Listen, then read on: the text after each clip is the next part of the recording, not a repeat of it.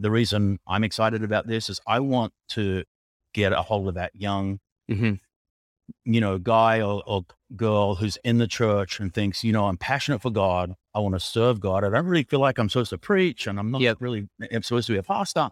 Could I start a business?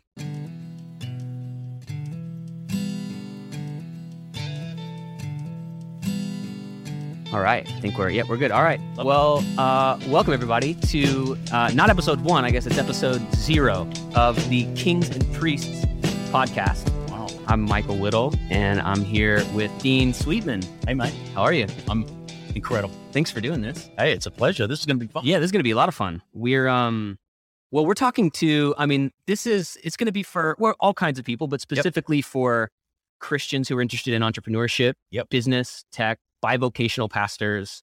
Definitely. Pastors who are entrepreneurial. Yep. Who else? Yeah, I think any Christian who believes that the mission of the church is to save the world, and that mission's going to need money. Right. Yeah. So if you're into the Great Commission, and you believe that we're to go into all the world and preach the gospel, then automatically you should believe that that's going to need funding. Yep. And that money is going to come from people who give it. Right. That's the way. And they have to have it to give it. True. Yeah. They got to be able to. Right. If you don't have it, you're not giving it. So the idea of kings and priests. So when I hear that, I just always think of, the pastor of my church growing up saying some people are called to be kings and some people are called to be priests. And kings were the business guys and women, and priests were the pastors. So what's the kind of theology around that? Look, I don't know if there's a theology around it. It's a bit of just a sermon. Which I should have looked this up. I think it's Revelation 2. Yep. And I think, in essence, kings and priests is a marketing kind of, I would say gimmick. It's a marketing tool to be able to, here's the thing. When I was growing up in ministry, you thought to do ministry meant you had to go into ministry and be paid full time. And that's what made you a minister. Yep. And that could be as a pastor. I started as a traveling evangelist and blah, blah, blah. But I think what's evolved over many years now is that, number one, I can be a minister anywhere. I don't have to serve in my local church as a minister. But in fact, the New Testament calls me to, as a Christian, to discover my gifts, work out how I'm gifted from God, and use that to build the kingdom. So I've gone beyond this. I'm a minister. I work in the church. Right. I think the next extension of that is, could business people, could running a business and building a business be a calling? I think absolutely it can be. Yep. And so I think that, that's the kind of the bridge that we want to keep crossing over. Are you a bivocational pastor who wants to, have a business on the side? I think it's good. I think bivocational pastors have a very good grounding in what's going on in everyday life. It's funny. Well, it's funny you say that, because I've done bivocational and I've been on staff at a church full time, and I've kind of always not felt totally comfortable by just in either one. Right. But you do working in a church full time, you can tend to kind of get put your head down, and you're doing really great, meaningful work. Absolutely. But also there's a lot of other things that maybe you're not learning, or skills, or whatever that. There's a that skills might thing. Be. And then there's just connection and mission. Just connection to what's going on in the world. Look, I think the idea that God wants to call people to create things, and, we'll talk about this probably at length, in a free market system, which I think is biblical, in a capitalistic society that I think is biblical. How do we work within those systems? Right.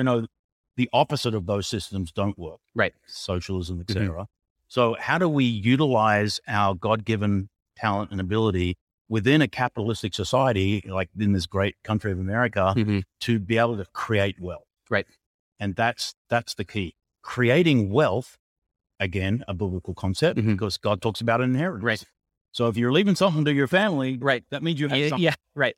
You can't just leave something that you don't have. Exactly. Which means, God's into that. In fact, he wants it to be generational, right? The Proverbs say. So, all of that stuff we're going to talk about. I'm sure we'll have some good guests, talk about my journey over the last, 30 years of classic ministry. Yeah, because you've done both. I remember I met you, I was new to LA. you were pastoring and the church was meeting in Studio City, and I was the guy that lived closest to the airport. There you go. And I remember they were like, hey, can you? And I was like, absolutely. And I remember just even then going like, I'm gonna learn all that I can. I remember those. And then so you've done that, and now you're running a business and you founded, and founded with my oldest son, Barnabas, and it's essentially an online giving and software platform for churches, and we've done great in the last 6 years. So and this kind of goes back to, if you're a budding entrepreneur and you're thinking, man, do I want to listen to this podcast? Yeah. One of the things I'm going to tell you is become an expert in something. Like if you get really, really good, better than most people at doing a certain thing, you're going to do well in life. Yeah. So, all right, Dean, well, what were you good at? So, I really understood the business of church because I worked in it for 30 years. So I knew how churches functioned. I knew how, churches did anything from, around data, what are the revenue drivers that make a church grow? So I understood the business of church, and I'm not the best in the world, but I kind of know it a lot. So I used that to start my business. What are the things that churches need that I know they needed? I needed as a pastor.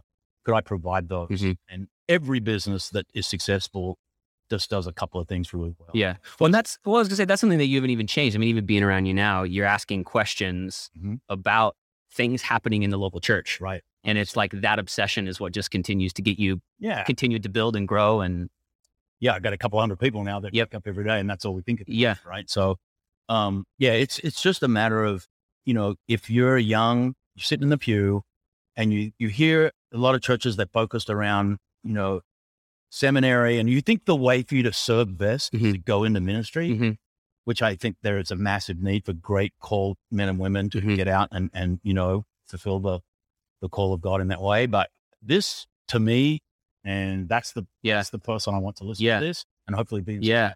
Maybe we'll come and just start tossing out business ideas, talk about like the difference between, hey, this is a lifestyle business, this is a business that would need to raise money, kind of everything, all of it. And we'll talk to people that do all of it 100% as well, and really just kind of like, I know I'm going to be learning, so that's what this is going to be, asking a lot of questions. And well, cool. Well, hey, I guess lastly, why don't you just talk briefly about, and you've just articulated so well and you've touched on it, but just a bit of that, why the role of Christian entrepreneurs being focused on building something so that they can fund the kingdom of God, like why that is so important. The church, we say, that should be the most well-funded, not just organization, but idea on the planet, right? Totally. And look, over the, centuries, the church has, whether it got its funding from the state, right?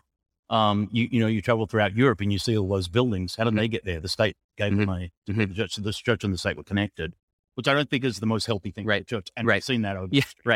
The way in which I think God designed it is for people to give freely so the church can do practical things like buy buildings, build buildings, provide services to the community, whether it be in the form of pastoral care, food, like all the social programs that I think God designed for it to all come out of the church. Right. Things like hospitals, education came out of the church, right? Hundreds of years ago.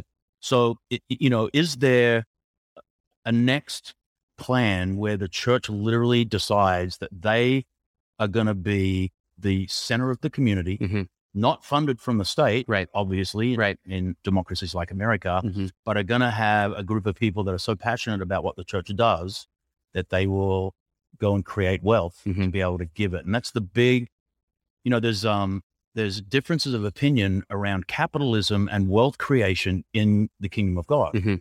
Some people view it as evil because capitalism is evil and money is evil. And, First Timothy doesn't say that money is evil. It says the love of money, which is it really the translation there is, it is the unlawful greed, wanting to get money unethically. It's easy, It's easy to make money the bad thing because it just makes us look away from the internal things that cause us to look at money in a way that's unhealthy. So it's easy to just say that's bad. That kind of sense of money worship is evil and is the root of all kinds of evil. And it goes on to say, that is really detrimental to people who follow that path, right? But in the New Testament, wealth creation, it's very clear on what those who have created wealth are supposed to do it with it, what their motivation was in the first place. So if your motivation in starting a business is to get rich, you've missed the point. Right. That's not the reason you're trying to get rich. Right.